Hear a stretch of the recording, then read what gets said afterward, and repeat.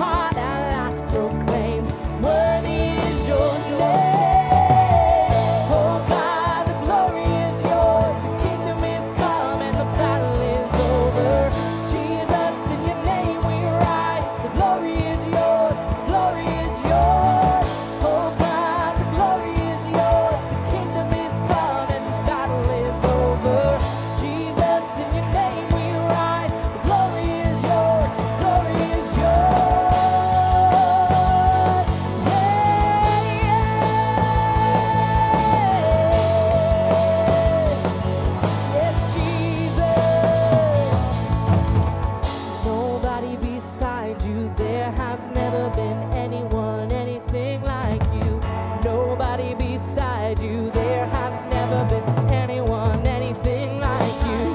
Nobody beside you. There has, come on church, if there's never been one like Jesus. Nobody but like our Lord. Anyone, anything like you. Nobody beside you. There has never been anyone, anything like you. Nobody beside you. There has never been anyone, anything like you. Yes. Oh God, the glory is yours. Kingdom is come and the battle is over. Jesus, in your name we rise. The glory is yours. The glory is yours. Oh God, the glory is yours. The kingdom is come and the battle is over. Jesus, in your name we rise. The glory is yours. The glory is yours. Nobody beside you. There has never been anyone, anything like you. Nobody beside you. There has never been anyone, anything like you. Nobody beside you. There has never been anyone, anything like you. Nobody beside you. There has never been anyone, anything like you. Nobody beside you. There has never been anyone, anything like you. Nobody beside you. No one like Jesus. Oh, no one. Nobody beside you. There's never been anyone like Jesus. Come on, church, let's lift that up tonight. Lift your hands tonight. Let's sing. Nobody beside you. There's never been anyone like Jesus. No one like Jesus. No one can love us like the Lord. No one like Jesus. Nobody beside you. There has never been anyone, anything like you. Nobody beside you. There has never been anyone, anything like you. Nobody beside you. There has never been anyone, anything like you. No one like Jesus. No one like Jesus. Hallelujah. No one like our Lord. No one like Jesus. Praise the Lord. There is nobody like Jesus. Nobody like Jesus. Nobody will do you like Jesus does. He loves you so much you can't even comprehend the love that God has for us. And for you, individually, He would have died just for you. He would have died just for you. It's not all of us, for you. He would have died for you. He loves you. I love you. Pastor loves you. And as you know tonight, Pastor's in Bulgaria. Or if you didn't know, that's where he's at. And I'm free. No. I'm teasing. But I do get to relax when he's gone. I can watch what I want to watch on TV, Lifetime. You know, but I'm kind of watching that because it's about killing everybody and people getting killed. So I'm like, ooh, maybe I better not watch that while he's gone. Get out that big 30-30 or my shotgun and set it by the door. But anyway, so no, I do have a nice time when he's gone. I watch what I want to watch. I eat what I want to eat. I go to bed when I want to go to bed. I get up I got to get up and come to work. But other than that, hey, I do good. No, listen, I'm teasing with you guys to have a little bit of fun, but listen, pray for Pastor. Pray for Eric. Pray that their mission is successful, that they win souls, that people get delivered, that people get set free, you know, because that's what they do. They go for us. I don't want to go over there. Do you want to go over there? I don't want to leave the United States. I know what it's like. Don't want to go. So I'll give them money so they could go. Does that sound good? Sure, we're all on the same team. All right. Hey, if you're here for the very first time, raise your hand real high. We would like to welcome you. Oh, you're here for the first time. Nice to have you with us. Yeah. Yeah. Oh, my goodness. Nice to have you with us. Anyone else I'm missing? Okay, gentlemen, these guys are going to give you one of these, and you take it after the service out to the Welcome Center. They're going to send you over to the cafe, and you get anything to eat or drink absolutely free. Our gift, the church's gift. All these people that love you's gift to you. All right? So that's a nice thing. And I also want to welcome all the live streamers that have joined with us tonight. We are pleased, very pleased that you have joined with us. And you're going to hear a great word because Pastor Wilson, or well, Dr. Wilson, I should say, he used to be a pastor, but Dr. Wilson is going to preach the house down. And he's so funny. He really is funny. Pastor is saying you're funny. So see, now I've put you on the spot. You got to be funny. Think you can? Okay. All right. No, you do what God tells you to do. I'm just giving you a hard time. But anyway, let me go over some of the announcements here. Easter services. We will be having a special service on Good Friday, April the 14th at 6:30 p.m.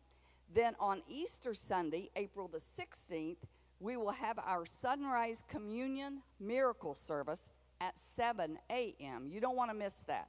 Followed by a free breakfast from Panera Bread in the foyer, and at 10 a.m. then we will have our Easter celebration service here in the church. So invite someone out to spend that special day with you. It'll be fun.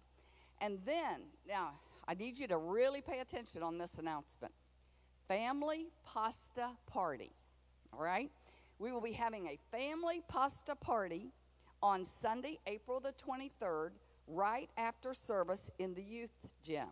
The menu will feature pasta, Caesar salad, breadsticks, and drinks, all for $4 per person for age 13 and up. Now, kids 12 and under can eat free. So this is very important. You need to sign up and prepay at the bookstore before April the 19th if you want to attend, because he needs a count on how much food he should make, and the lines won't be so long trying to, pay money for your food and all that.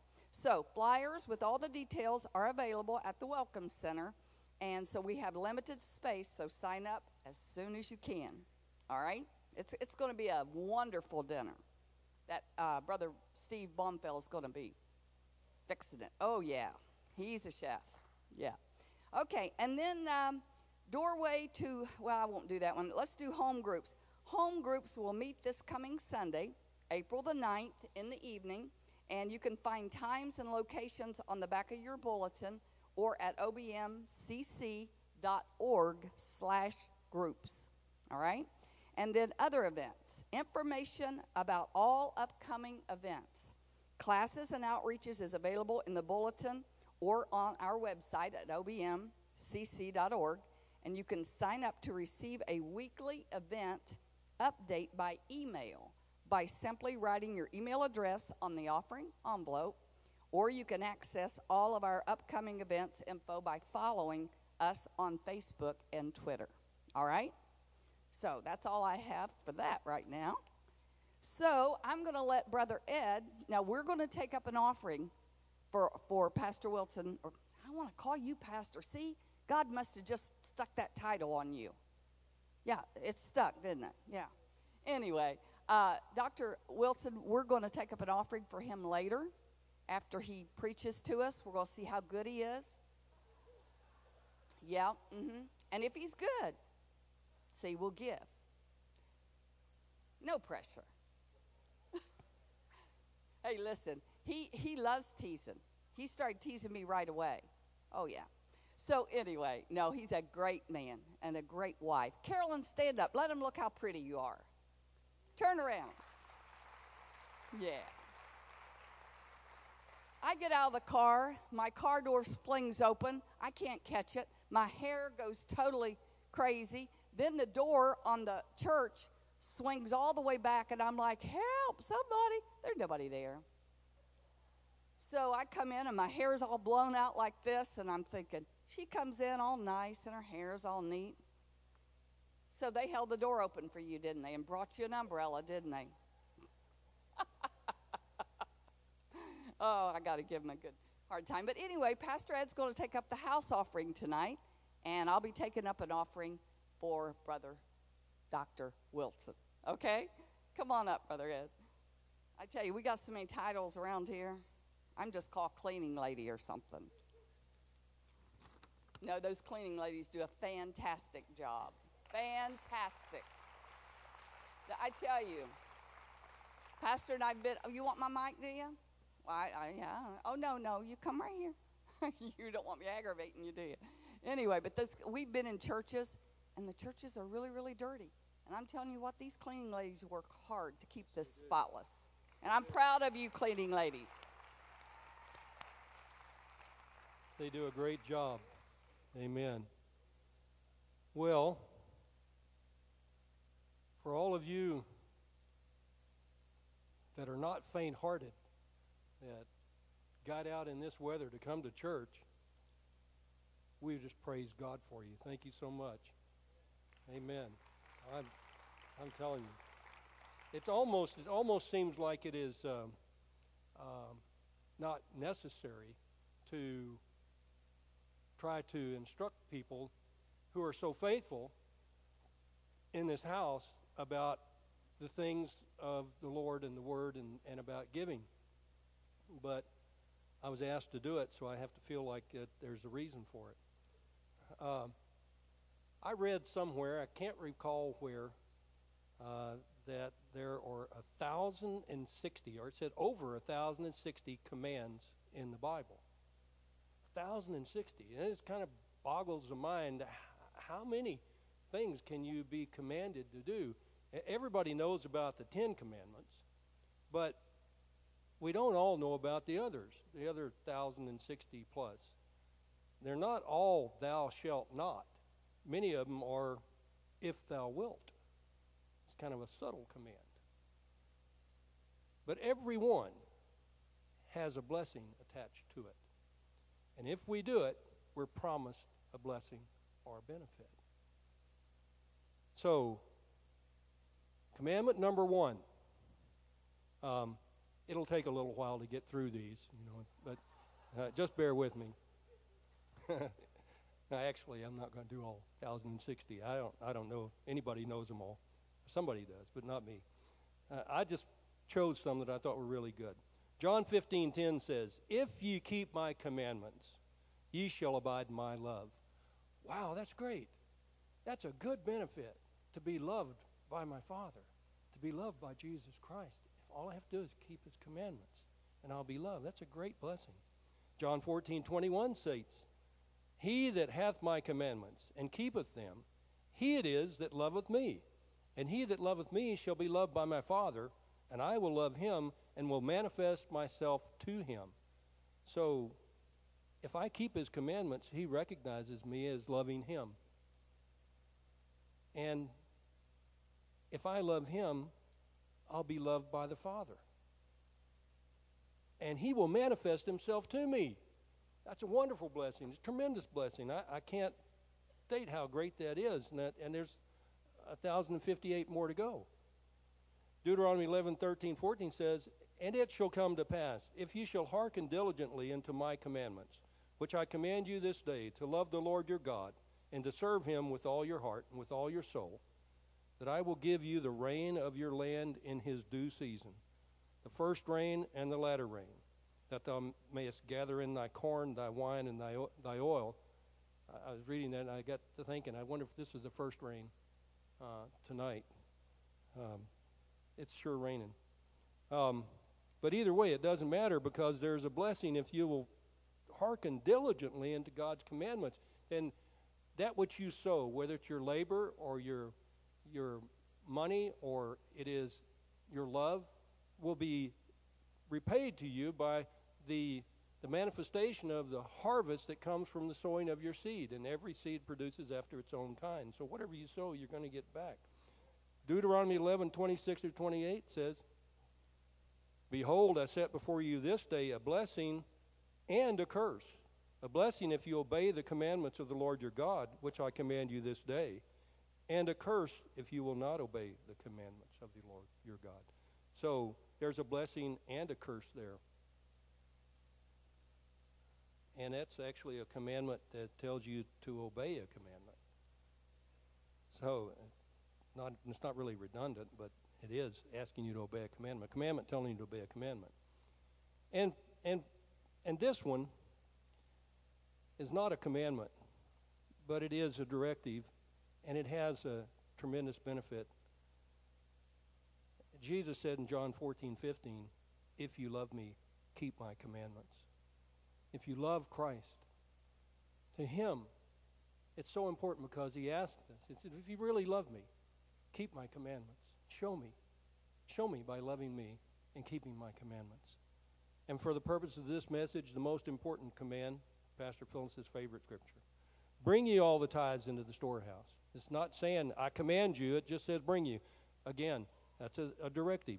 All the tithes into the storehouse, that there may be meat in mine house, and prove me now herewith, saith the Lord of hosts, if I will not open you the windows of heaven and pour you out a blessing, that there shall not be room enough to contain. God doesn't care how big your house is. He doesn't care how big your storehouse is. It doesn't matter to him. If you will obey his commandments, if you will bring your tithe into the storehouse, then he's going to fill your house above and beyond that which you can contain, overflowing, pouring out the windows, pouring out the attic, overflowing from the basement. Wherever you put your stuff, you're going to have more stuff than you can put. Amen? Hallelujah. Hallelujah. So, the only thing that we're asked to do is obey his commandments. And I encourage you all to do that. Have you passed out the envelopes, ushers? Yeah? You have? Okay, good. Well, then let's say a little prayer, and then you can bring your tithes and offerings before the Lord. Father, we thank you that you give us directives, that you show us how we can prosper and be in health, and how, Father, we can be blessed and reap the harvest of obeying your commandments. Father, I thank you that every person here has that personal commitment in their heart that they will always give their best, Father. And Father, we just thank you that you watch over them, bless them, protect them on their way home, bring them to and from their destination safely. In Jesus' name we pray. Amen and amen. Bring your tithes and offerings before the Lord.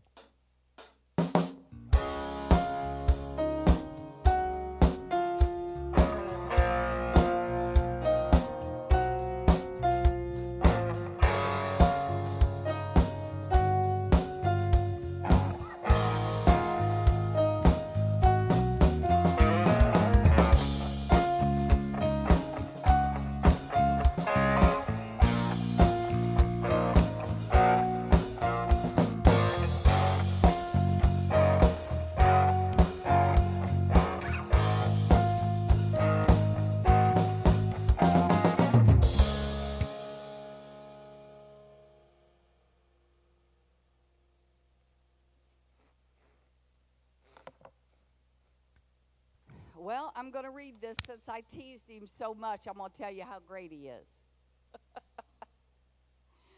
Dr. Pat Wilson, he's been in the ministry since 1953. Yep, he's pastored many churches, all of which have experienced growth, every one that he has pastored. He's traveled as an evangelist, served in a leadership role for the Pentecostal Church of God, which I was in for years. I was raised in the Pentecostal church. That's why, see, we're so funny. Okay. And then right now, his current role as a field representative for One Mission, which serves 65 countries and 54 Indian stations. Is that correct? Indian stations, wow. As well as disaster response and outreach ministries in the U.S. So I could go on and on, but the most important thing I believe about this couple and about this man is he loves Jesus with all his heart. So come on down, or up, whichever.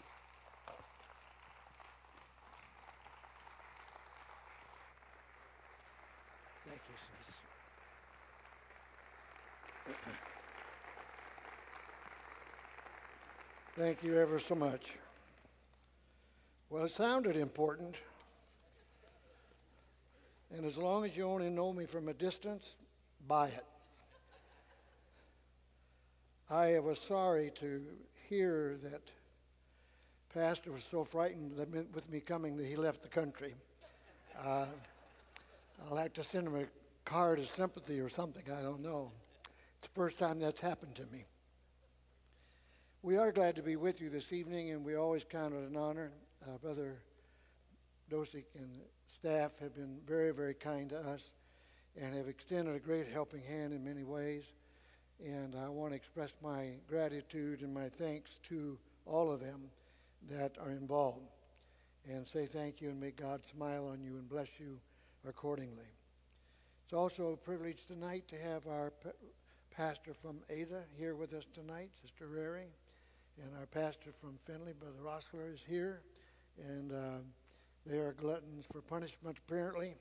Anybody that would knowingly know me and still drive through this storm rain is not too smart, actually, but we'll say they were spiritual. That'll help a whole lot.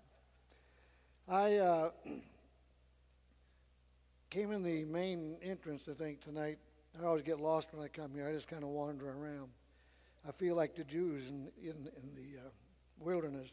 I could be in there for 40 years and still not know where I'm at. But I kind of got tickled. I ran into one of the posters they had, and I had the same suit and tie on. I really do have a different suit and tie. I really do. But if it helps in the offering, just think this is the only one the poor guy's got. Okay? Never know. Yeah. So anyway, we're glad to be here tonight, and we are anxious to share with you a little bit from the Word of the Lord. Now, I always like to put out some disclaimers before I preach. That's how come I've been able to live as long as I have, because truth is they should have killed me quite a while back. I'm not a doom and gloom guy. I'm not really hep to that. I like reality, and I like to know where we are. I like to know what's happening in the church world and the world around me. That I like. And I have learned about serving the Lord that it doesn't come free. And I'm not talking about money. There's more cost to it than dollar bills. The world today thinks the only reason the church exists is because they want money. That is not why we exist, but nonetheless, that is what they think. But the truth of it is that serving the Lord, finding God, serving Him, and being available to Him is a costly factor. And we don't like that. I listened to a couple of politicians the other day on the news hollering at everybody about how everything should be free. I've taken note they have never mentioned how we're going to pay for it. So it's nice to be free, and yet somebody has to pay the bill somewhere. And as I listened to them talk, I thought how much like the church world that mentality is. We want everything, but we don't want to have to pay anything. We want it for free because after all, God loves us. And since He loves us, He would require me to be out no expense whatsoever. Now, if you've been married for a while, gentlemen, you've learned that it's going to cost you whether you wanted to or not. There is no free ride. It only appears to be free. But it's amazing how my wife will shop and bring me back a gift just before she shows me what she has bought. She's preparing me for the free ride, all right? But serving the Lord is not free. And I want to share with you this evening just a little bit from the Word of the Lord about that. Now, I'm not long-winded, and you'll be grateful for that. Hopefully, I have enough intelligence in it that you'll get something to take home with you. But I want to share with you, and I got a little tickled at Sister Dosick. She didn't know whether to call me pastor, doctor, whatever. I'm just Pat Wilson. That's my nickname. That's what everybody calls me. And there are a few other names they call me, but stick to Pat, all right? That would be better. And we'll get along real good. Titles don't mean anything, no more than what the paper they're wrote on, so that's that. I want to share with you this evening for just a little bit out of the book of Ephesians, chapter 4, just a statement that Paul makes in verse 1. He makes a similar statement 3 times in his writings. And I never paid a whole lot of attention to it, as we do so much when we read Scripture. We kind of skip over words and phrases and don't think too much about them. But I got into a discussion, or listened to a discussion going on in a classroom, and it dawned on me what they were really saying and how little they understood what it meant. So I want to share with you tonight, if I may, about that. In Ephesians 4 and 1, I will just use that as the base text for tonight. Paul says this to the Ephesian church: I, therefore, the prisoner of the Lord, beseech you that you walk worthy of the vocation wherewith you are called. And I'd like this evening for a moment to share with you a little bit about the phrase of identity. Paul starts out, now there's no doubt, if you've studied it all or listened at all about Paul, he is a fascinating individual. His walk with God was greater than any other man that walked on this earth other than Jesus Christ, in my opinion. Had he not become what he became and dedicated his life in the manner that he did, take out the books that he wrote and see what you have to survive with. It will be very little. He was a man of God, unique in everything that he done. Before he became that, he was a successful individual in what was known as the religious system of his day. He was brutal, but he was dedicated. He was heartless for those who do not agree, and took the steps to see that they were punished accordingly. He never broke the law, stayed within its framework, but it allowed him a tremendous flexibility in what he would do. He was feared everywhere that he went in the church world. So when we look at him tonight in this passage, you see a changed character. I do not know what all Paul went through to get to where he did. Scripture teaches us and history teaches us that Paul is lifted out of this terrible world that he was in by a divine visitation on the road toward Damascus. At the same time, after that, he goes into the wilderness and will spend 3 years. No one really knows what he did. He does bring back and say that I've been to the heavens, and what I saw in its entirety, I cannot express to you in any manner. It must have been quite an experience with God. He was going to revolutionize the entire religious world, and to this day is one of the most important figures, apostles, and impressive characters that the Scriptures give to us. So when I hear him say, I am a prisoner of Jesus Christ, I'm somewhat taken back, because the word prisoner speaks a whole lot to me. So in speaking to you this evening, I'm going to ask you, are you really a prisoner of Jesus Christ? Do you come to church in the normal setting? Maybe because it's just a habit. Maybe because you have a particular need right now and don't know where else to turn. Or maybe because your friends are here. Maybe that is why you are. You're sincere and you're good. Nothing wrong along those lines. You keep the rules and the commandments. You keep the bylaws and the doctrines. If I wanted to look for fault in you, it would be difficult probably to find them. And yet the question is not answered yet. Am I a prisoner to Jesus Christ?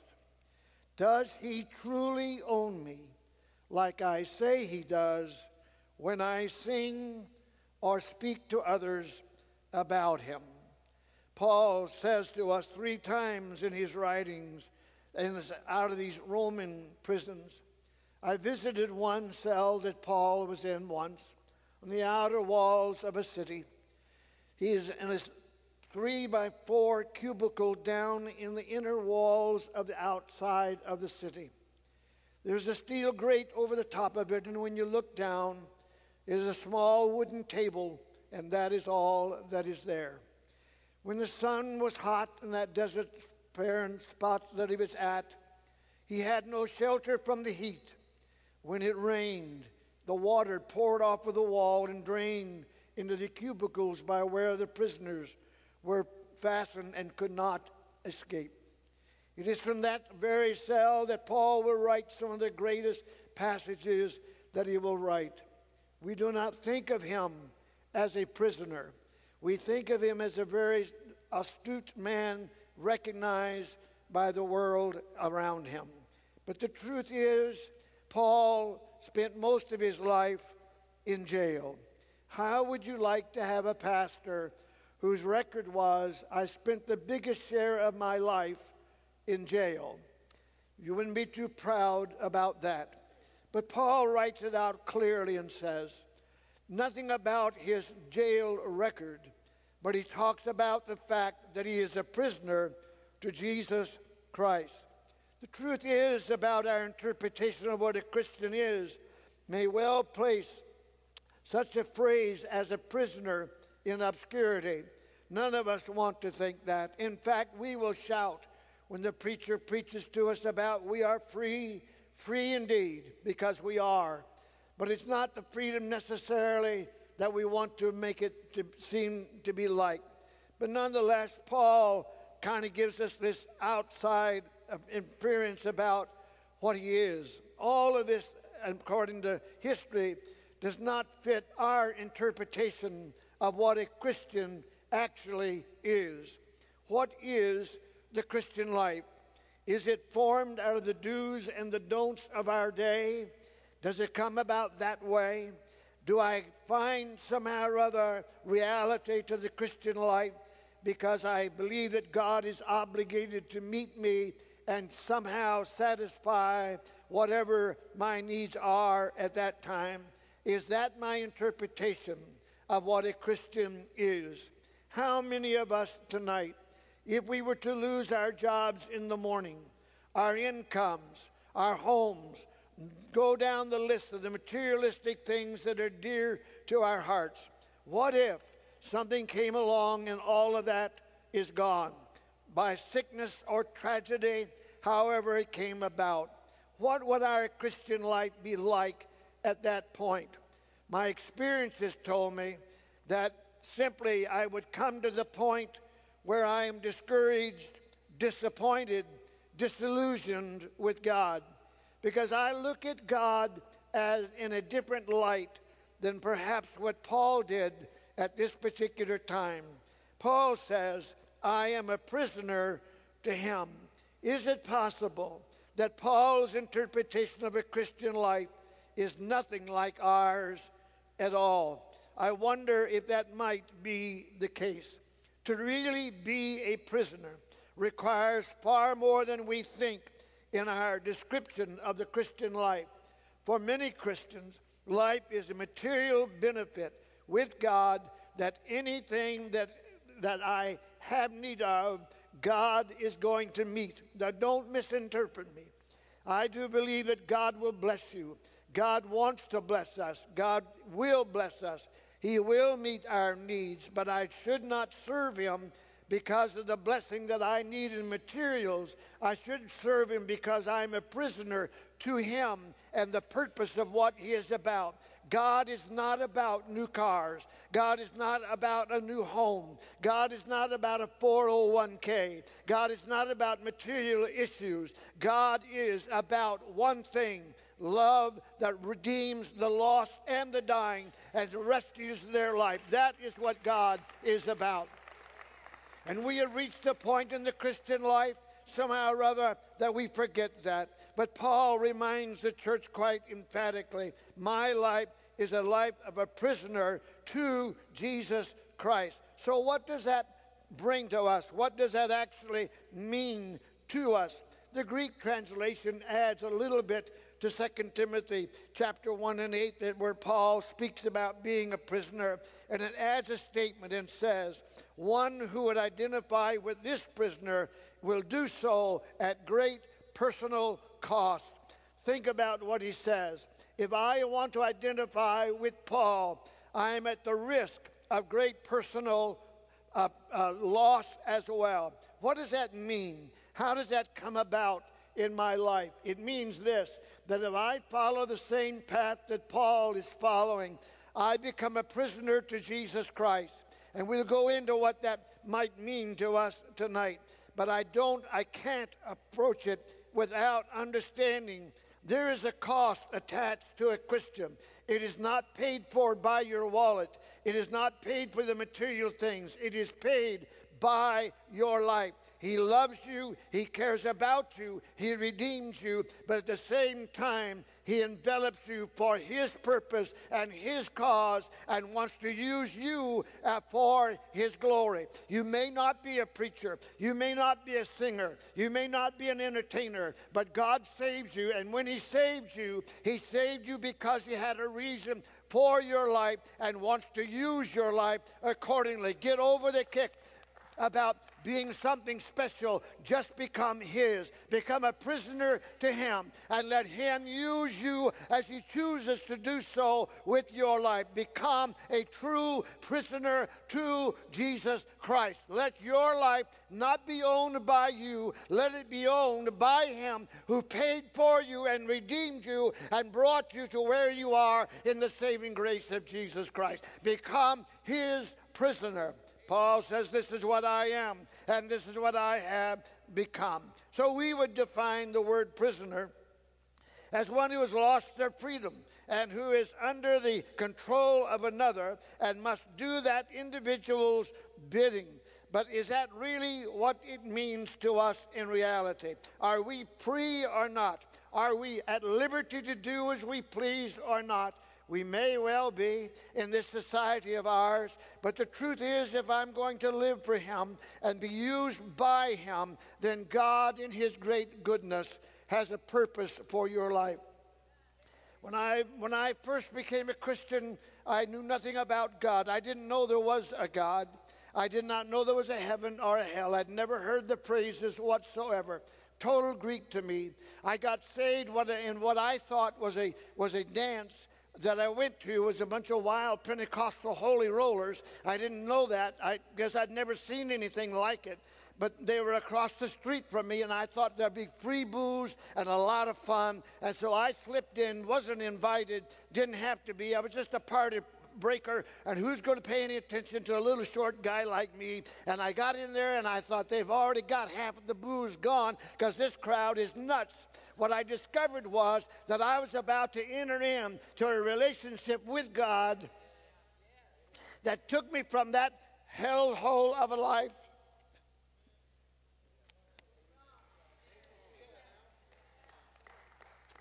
and I became a prisoner to something that gave me life. And he, on my own desires, has owned me ever since. I want to share with you tonight that just to consider for a moment what it means like to become a prisoner to Jesus Christ. I'm not here to pass judgment on you, not at all. Look at yourself. You know where you are. You know what's happening in your spiritual life. Is there anything any more important than where you are in your relationship with God? When everything is said and done, I can't count the funerals I have preached. I can't count how many dying individuals I've stood by in the last moments of life. But I thought the other day as I was driving somewhere about a man whose wife had been ever so faithful in coming to church. She had gone on to be with God. He came to church occasionally. He was well educated, had had a great life. But he took sick. I went and I drove a couple 100 miles to go see him at the hospital. When I walked in the room, he broke into tears. And he said, I'm so sorry. I missed it. I should have been sitting in the church pew. I should have been kneeling at the altars. Instead, I went everywhere around the world, and I missed it all. And now I'm dying, and I have no hope whatsoever. Listen to me this evening. There is something about God that you can't adequately describe. There is a relationship with God that you can have that leaves you with a sense of peace and warmth and glow inside of you. Let the storm be whatever it is. Take time. Read Psalms 23. It's not meant for the dying. It's meant for the living. He leads me. He guides me. I walk through the valley of the shadow of death every day. But oh, I feel the power and the presence of his angelic arms around me. And I hear the footsteps of him as he walks alongside of me down through life, because he will never leave me, always by me. There's more to it than what we seem to think it to be so. But let's consider just a moment. A rich young man rides up to Jesus and says, I want to know how I can have eternal life. Good question. Who doesn't want eternal life?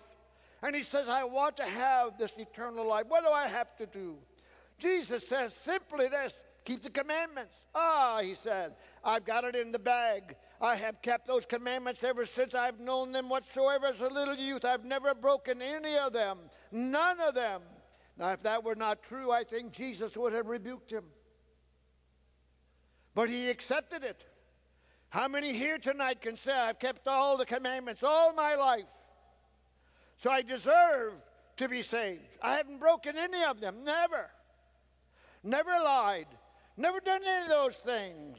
I'm pure in the eyes of the commandments. Jesus looks at the young man and says, all right, now that's step one. Here's step two. Take up the cross.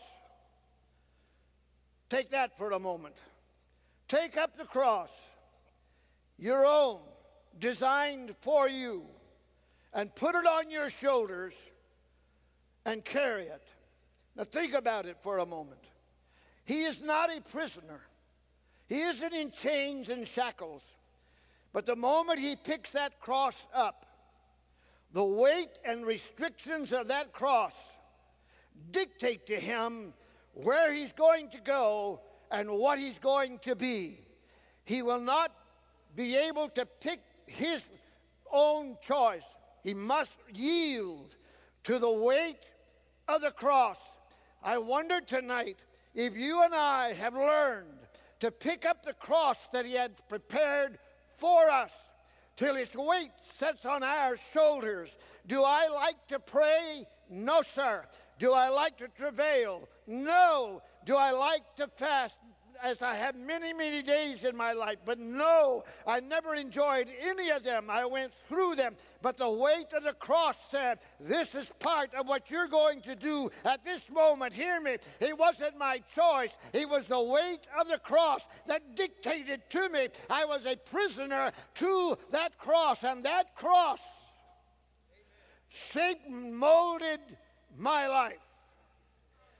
Yours will do the same effect. It is restrictive in everything that it does. It has to have demands, and those demands have to be satisfied. And in order to do that, I must lay aside my personal goals. That's the hardest step you're going to make. To become a Christian, you're going to have to lay aside your wants and your wishes and say, Lord, whatever you wish. And as a Christian, I'm going to have to do the same thing every day. I never leave my house in the morning that I don't shut myself alone somewhere and say to God, God, I have a whole full day in front of me, and I can choose right or wrong or whatever I want to do, but this I ask. Let the Holy Spirit overrule me. Take his liberty, guide me. Let me feel the weight of the cross of responsibility that you want me to bear today. Don't ever let me get out of that burden. So Jesus says to the young man, pick up the cross, feel its weight, adjust to it. Doesn't say anything about any shouting. Don't say anything about any visions. Don't say anything about any more riches coming his way. This is what I want you to do. Pick up your cross. Fair question. Do you feel the weight of the cross on your shoulders? What does the cross represent? Pain, anguish, suffering. One of the greatest books I ever read is called Unconditional Forgiveness. It was great because it revolutionized my own life.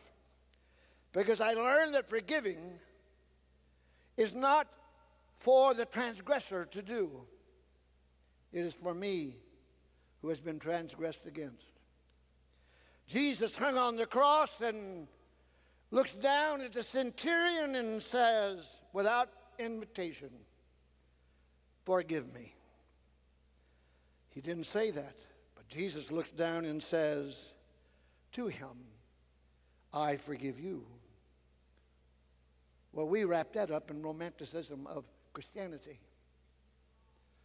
Yet Eusebius says, the great historian says, this is a centurion that drove the nails in his feet, who crushed his legs so that when he had to breathe, he has force to push his weight on the nails to straighten up.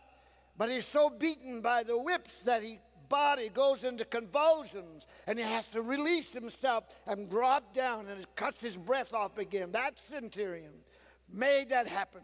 Drove the nails into his hands, reaffixed the crown of thorns so it hurt a little bit deeper and a little longer, and he sat at the foot of the cross with the sledgehammer to break his legs at the given hour. That is who that was sitting at the foot of the cross. And Jesus says to him, even though the centurion didn't care, "I forgive you." You know what the weight of the cross will do? It will make you look at those who have transgressed against you, lied, cheated, stabbed you in the back, mistreated you unfairly, done all kinds of things about you, and you will look at them and say, without invitation, "I forgive you. I have this cross, and this cross demands that I forgive, and I release all of the hurt and all of the shame, all of the disgrace. I forgive you. I forgive you." That is what the cross demands. And I become a prisoner to the weight of that cross and makes such demands of me and restricts me in so many patterns. But as a result of that, I'm able to assume my rightful duty, and I become a prisoner to that cross. Listen to what Jesus says now. You have one other step, young man. I want you now, with the cross, walk, and the Greek reads, walk on this very same path that I'm walking on. Now think about it. What is that path like?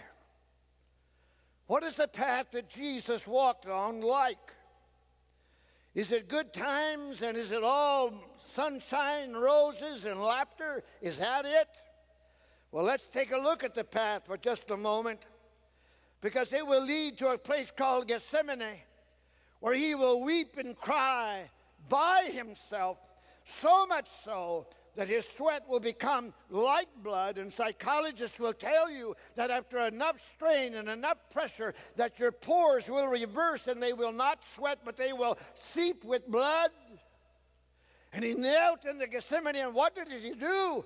He doesn't get happy, he don't have visions. He says this, because he feels the weight of the prison of which he has become, and he lifts his voice and says, "Father, if it's possible, let this cup pass from me. I don't want to drink it." We act like he just couldn't hardly wait, but the truth is, he pleads with his Father. I don't want to die. I don't want to go to Calvary. I don't want to be crucified. I don't want the shame. Release me.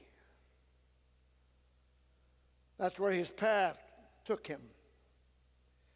If you follow him and you walk on the same path, you too will come to your Gethsemane.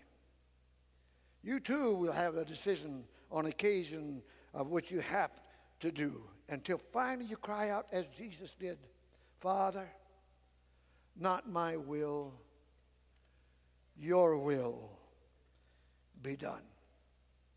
Think about it. When you and I don't get an answer to prayer, we get all disgruntled. We may not even go to church for a while. We may sit at home and pout. And we'll just show God, I can handle it myself. I read a book once about intercessory prayer by Dutch Sheets, and he made one statement that made me mad. And he said this, he said, the average Christian prays with a negotiating prayer. And I said, I'm not guilty. And then I got to listening to myself when I pray. And I said, now, Lord, if you just do this, I'm going to do this.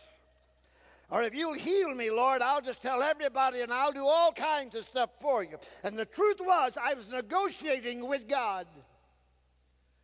And the average Christian, they say, does just that. But there comes a moment, if I'm a prisoner to Jesus Christ, I will say, not my will, your will be done. I've retired 2 times in my life. I've lived long enough to get to retire twice. That's as close as I got to it.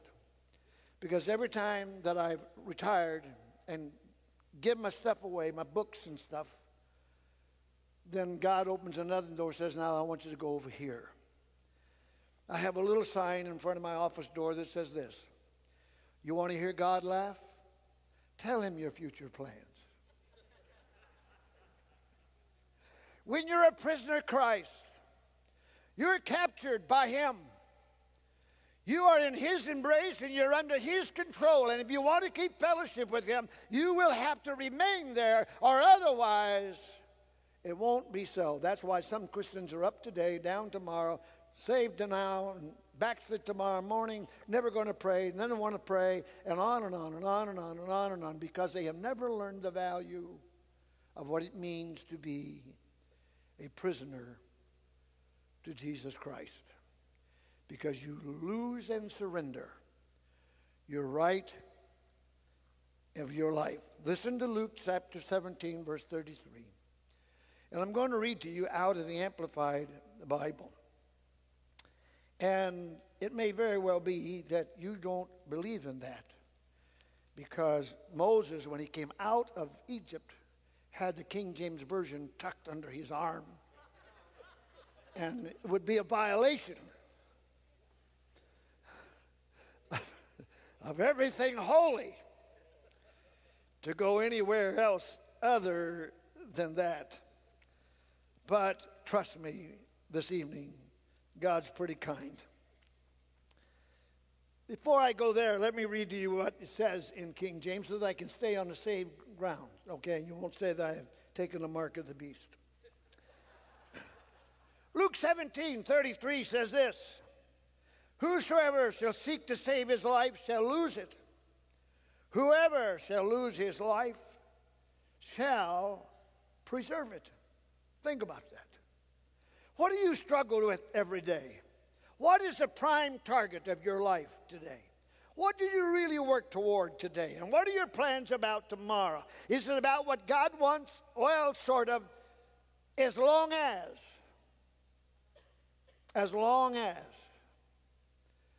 But Jesus says, if you're really going to serve me, here's what will happen to you, and here's the transition. If you're seeking to save your life, you're going to lose it. But if you lose your life for my sake, you're going to find it. You will preserve it. Just the reverse of how you and I think. And Paul, writing in this little cell on these words, and says, I want to tell you I am a prisoner of Jesus Christ. I'm losing my physical life, but at the same time, I am saving my life because I am his prisoner and I live with him. Somehow or other, that doesn't correlate with the way we think Christians are today. I want to share a little bit further. You know, I don't know how many of you have ever really read Romans 12:1. It's a scary verse. It's scary. I don't spook very easy. I got beat up too many times when I was a kid, so I mean, I still got scars and whatever, okay? I was a nut. I'm still a nut, sort of, but not as bad. I'm an eatable nut. Romans 12:1 says this.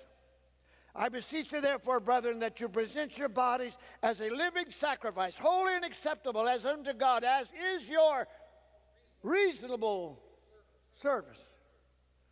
Well, that last part's not too bad.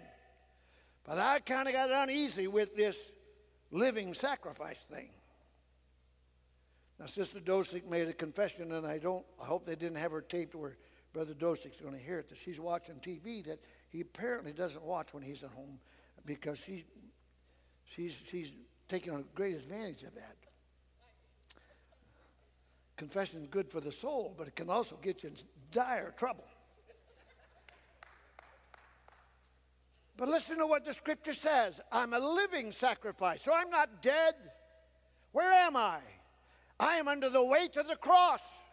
I'm walking on the same path that Jesus walked on, of tears and sorrows and heartache, and I have a purpose, and the purpose is to bring hope to the hopeless, light to those who are in darkness, bring joy to those who are sad, bring salvation to those who are lost. That is where I'm at, and I'm walking down that path, and I have surrendered to Him, and as I walk with Him, I lose my life, but I find life. And I'll tell you what, I wouldn't swap my life today with the richest guy on earth because I have enjoyed my journey with God. It has been a great time, a great life, and I enjoyed the trip with Him, and I am walking on the path. And when I get to the end of it, my brother, I'm going to step inside the kingdom's gates and know that I have arrived. I'm on my way. So what shall I do? Lose my life. A living sacrifice. We don't like that. I mean, I like life. I don't know about you. Now, I got raised in an old classic Pentecostal. Everything was wrong. I mean, everything. It was so bad when I got saved that I used to think, maybe I better call pastor today. This may not be a breathing day. Everything seemed to be wrong. Things that I like to do. I like to wash my car on Sunday afternoon. Well, that was a sin. I didn't know that. I almost lost my church membership over it. I like to roller skate. No, that's a sin. I like ball games. No, sorry, no. So you think you got it rough now? Roll the clock back and join me on the part of the journey that you won't get to walk on. It was a fun time. But being a living sacrifice to Christ is no different tonight than it was then. Has the same cost factor. My life. And I lose it for His sake. And because of that, I will have a joy that is yet to come in the morning. Think about this and kind of wrap it up here for you, because I promised I wouldn't preach long and I'm all wound up. It's your fault. But I want to share just a little bit with you of Romans 8. Romans 8 is my favorite book in the Bible. And if you haven't read it, you don't know what Christian life is about. You got to read Romans 8 over and over and over again. But Romans 8:14 says, for as many as are led by the Spirit, they are the sons of God. Wow, what a powerful statement. But then he goes on and says, let me tell you how. He says, because the same Spirit that raised Jesus Christ from the dead now lives in you. We don't even think about that, do we? Think about it. Jesus is dead 3 days. He can't resurrect himself. We think he can, but he can't. The devil was counting on the fact. He knew that Christ couldn't raise himself from the dead. He knew that. Never thought about it, did you? You just say, well, that's the way it was. But in 3 days, Godhead number 3 comes knocking on the door of hell and says, I'm here.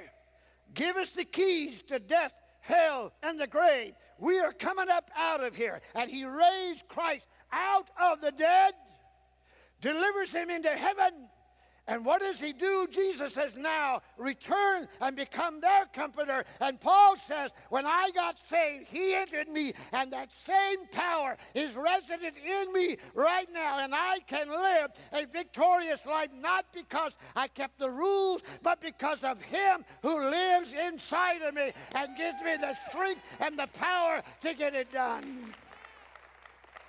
Hallelujah. Listen now. Verse 8:27 says, he's at work in your life even right now, even though you don't know it. You know, we act like God runs on a time clock. He punches the clock, and I will work from 8 to 4 today. If you're not available, you're tough luck. Store closes at 4. But no, he's right there with you right now. And what he's looking for are those who are prisoners to Christ, carrying the weight of the cross, walking on the right path. And Romans 8:27, this is what I'll read from the Amplified.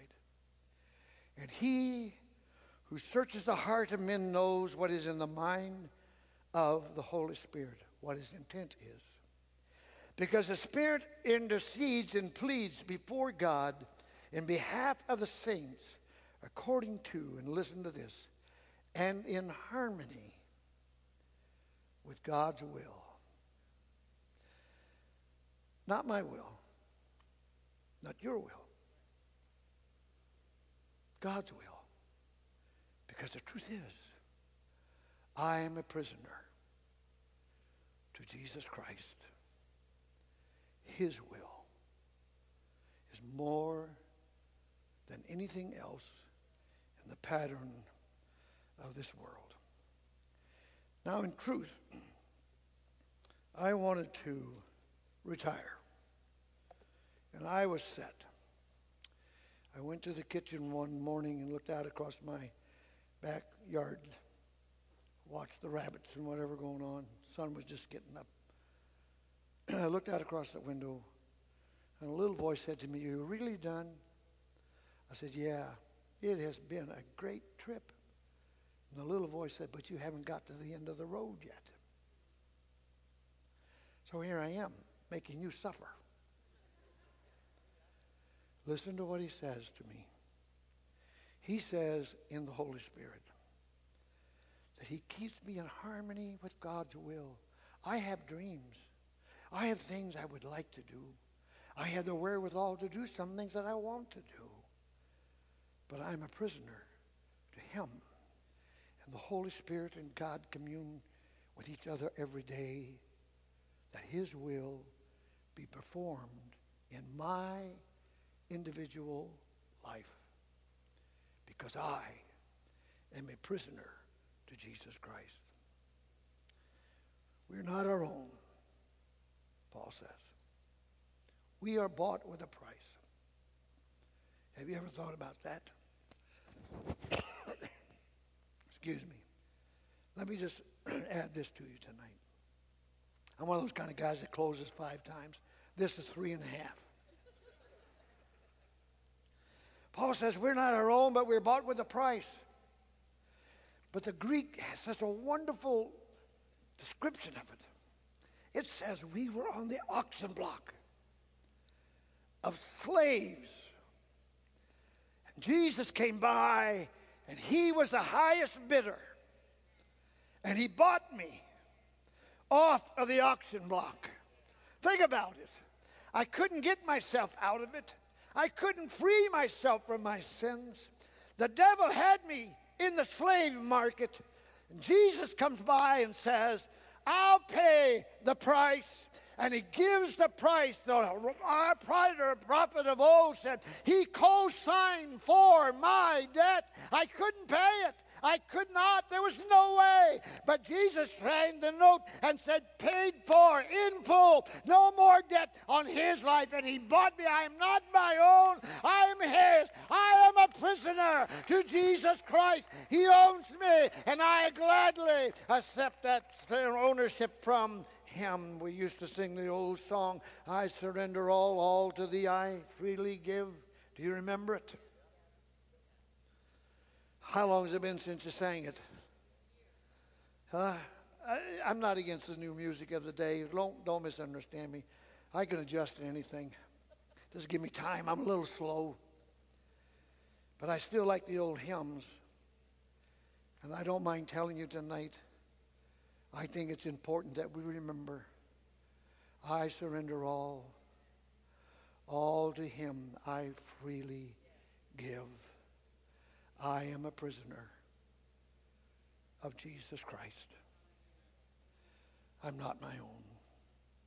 I ask you tonight in closing, in your heart, can you truly say that is where you are? Are you really a prisoner to Jesus Christ? Or are you grumping and complaining about things you think you ought to have and don't have? And you wonder where God is. I can tell you exactly where he is. He is in you, communicating with the Holy Spirit that brought Jesus Christ from the dead, bringing you into his perfect, wonderful will if you allow him the freedom that he so rightly deserves in you. He bought you. He paid for you. You are a prisoner to Jesus Christ. I ask you tonight, is Christianity more than the outward appearance that we have? Or is it an inward experience with Christ? Which is it? Which is it? I'd like to tell you that my life has been full of laughter and big times. But I've walked through more dark storms and been betrayed so many times I couldn't even keep count. Been accused and ridiculed and lied about and all the nonsense that goes on in life. Been there, done that, got the scars, the badges, the awards, the diplomas. But the truth is, I am a prisoner of Jesus Christ, and somewhere down the road, I'm going to be able to say, I have fought a good fight. I have kept the faith. And now there is a crown of righteousness laid up for me, but not only for me, but for all those who love Jesus Christ. I am a prisoner to Christ. Before Sister Pastor comes, would you bow your head with me for a moment? Father, this evening, in these changing times, Lord, and when so much, Lord, is shifting around us, may we understand that you have a purpose for us, and it will demand everything with nothing held in reserve for us to be able to do your work. Touch us, draw us to you, and stir our hearts, and help us to answer the question, am I really a prisoner of Jesus Christ? Am I really? In your name I pray. Amen. Sister Pastor, God bless you. Thank you, everybody, for letting me come. God bless you.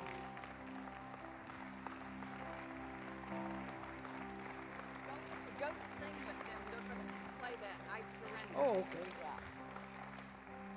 Wow. What a message. My goodness, the power of the Lord is in this place. And listen, if you're out there tonight and you've never accepted Jesus Christ, I know most of you are homegrown here, but I'm telling you, if you're out there tonight and you've never accepted Christ as your personal Savior, now is the time to come. Oh my goodness, I love that message. Not just trying to stroke this man's ego, but am I a prisoner of Christ? Oh my gosh, do I lay down everything for him? No, none of us do. I can say that probably none of us do. You know, and I'm going to ask all of you, am I taking your time? You're done? Okay, I'm going to ask all of you to come down here and just commit. commit to God and say, God, I will be a prisoner of you. I will be a prisoner of Christ. Because I think we need to make that commitment to God. Yes, just come and kneel at the altar and say, God. And if you're here, and like I said, you don't know Christ as your personal Savior, come to me. I want to pray with you because I know there's someone here that's not saved. I feel it in my spirit. Anyone here that's not accepted Christ as their personal Savior, now's your time. And listen, if you're in a backslidden situation, you know what? Come on down, I'll pray with you as well. But it's time. Just tell God, I'm committing myself, Lord, to you. What you got?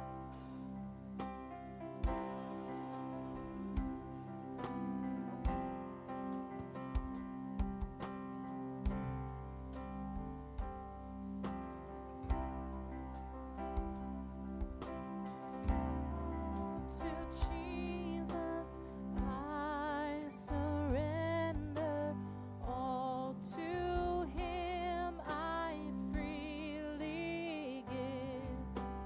I will ever love and trust Him in His presence daily live.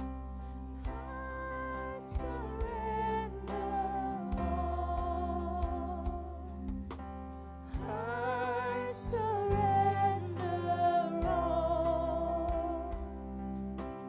all to Thee, my blessed Savior. I surrender Hallelujah. all to Thee. I surrender humbly at His feet. I bow. Worldly pleasures all forsaken. Take me, Jesus, take me now, and I surrender all. And I surrender all to Thee, my blessed Savior. I surrender all. I surrender, and I surrender all. And I surrender all to Thee, my blessed Savior. I surrender all. Well, while you're down here, I might as well just stay right there and I'll take up the offering and you're already here. See, I can pick all your pockets. No, listen. This man has preached us a word that is so powerful. I mean, the brother and I was sitting there and I was hearing him going, oh my goodness, what a word. And I was like, wow, what a word, Brother Rossler. And we're just sitting there back and forth saying, what a word, what a word. Listen, folks, 1 Timothy 5:17 says this. Let the elders, and I'm not talking about he's old, let the elders that rule well be counted worthy of double honor, especially they who labor in the word and doctrine. I mean, listen, you got to study to pull stuff out like this. I mean, hours, weeks upon weeks, prayer, fasting, all this stuff. You know, God's not talking about saying for you and I just to show Him honor. He says He's worthy of double honor. So, you know, like I said, He studied the Word. He's taught us the Word tonight. I know that you gleaned many things from this tonight. He sought God on our behalf of what we needed, and God fulfilled that need. Listen, the word honor means to place a value on. So right across from that, it said, money paid. That's exactly what it said in the Strong's Concordance. It said to place a value on, then next it said money paid. So you know how we're going to honor him tonight, right? We should honor Dr. Pat Wilson by sowing into his life of years and years of faithfulness and into his ministry. So I want you to get out your best gift. I want you to get out the best gift. And I want you to sow into this man's ministry. Listen, he is anointed. He and his wife and his men, they're anointed. They're good, godly people. They love Jesus Christ with all their heart. They're not out after your buck, but they're out to win souls. They're out to do missions work. They're out to preach the gospel. And, like you and I, to bring people closer to Christ. Because I tell you what, that message, Pastor, I mean, I do what I can, and I think, oh, I'm doing great. But you know what? It draws you just a little bit closer and a little bit. That's what you're supposed to do. That's what evangelists do. They make you want to reach higher, reach higher, reach higher. And that's what we want to do. So, get out your money, and gentlemen, bring the buckets down. And if you need an envelope, raise your hand. These guys will get you one. Does anyone need an envelope? We're going to pray over this. Okay. Heavenly Father, we just come before you in the name of Jesus. God, you see each and every person out here tonight that is giving anything to this man. God, we ask you to bless their hands. Bless everything they touch. God, in the name of Jesus, I ask you to bring in blessings in their household. God, from the north, the south, the east, and the west, bring it into them, Father, as they have given. Let it be given back, pressed down, shaken together, running over. Let men give into their bosom in Jesus' name. Amen and amen. Well, bring your offerings on down. And after that, you're dismissed. And you guys have a great week. And Pastor, we'll be here Sunday. Okay? So pray for him. Keep him in prayer.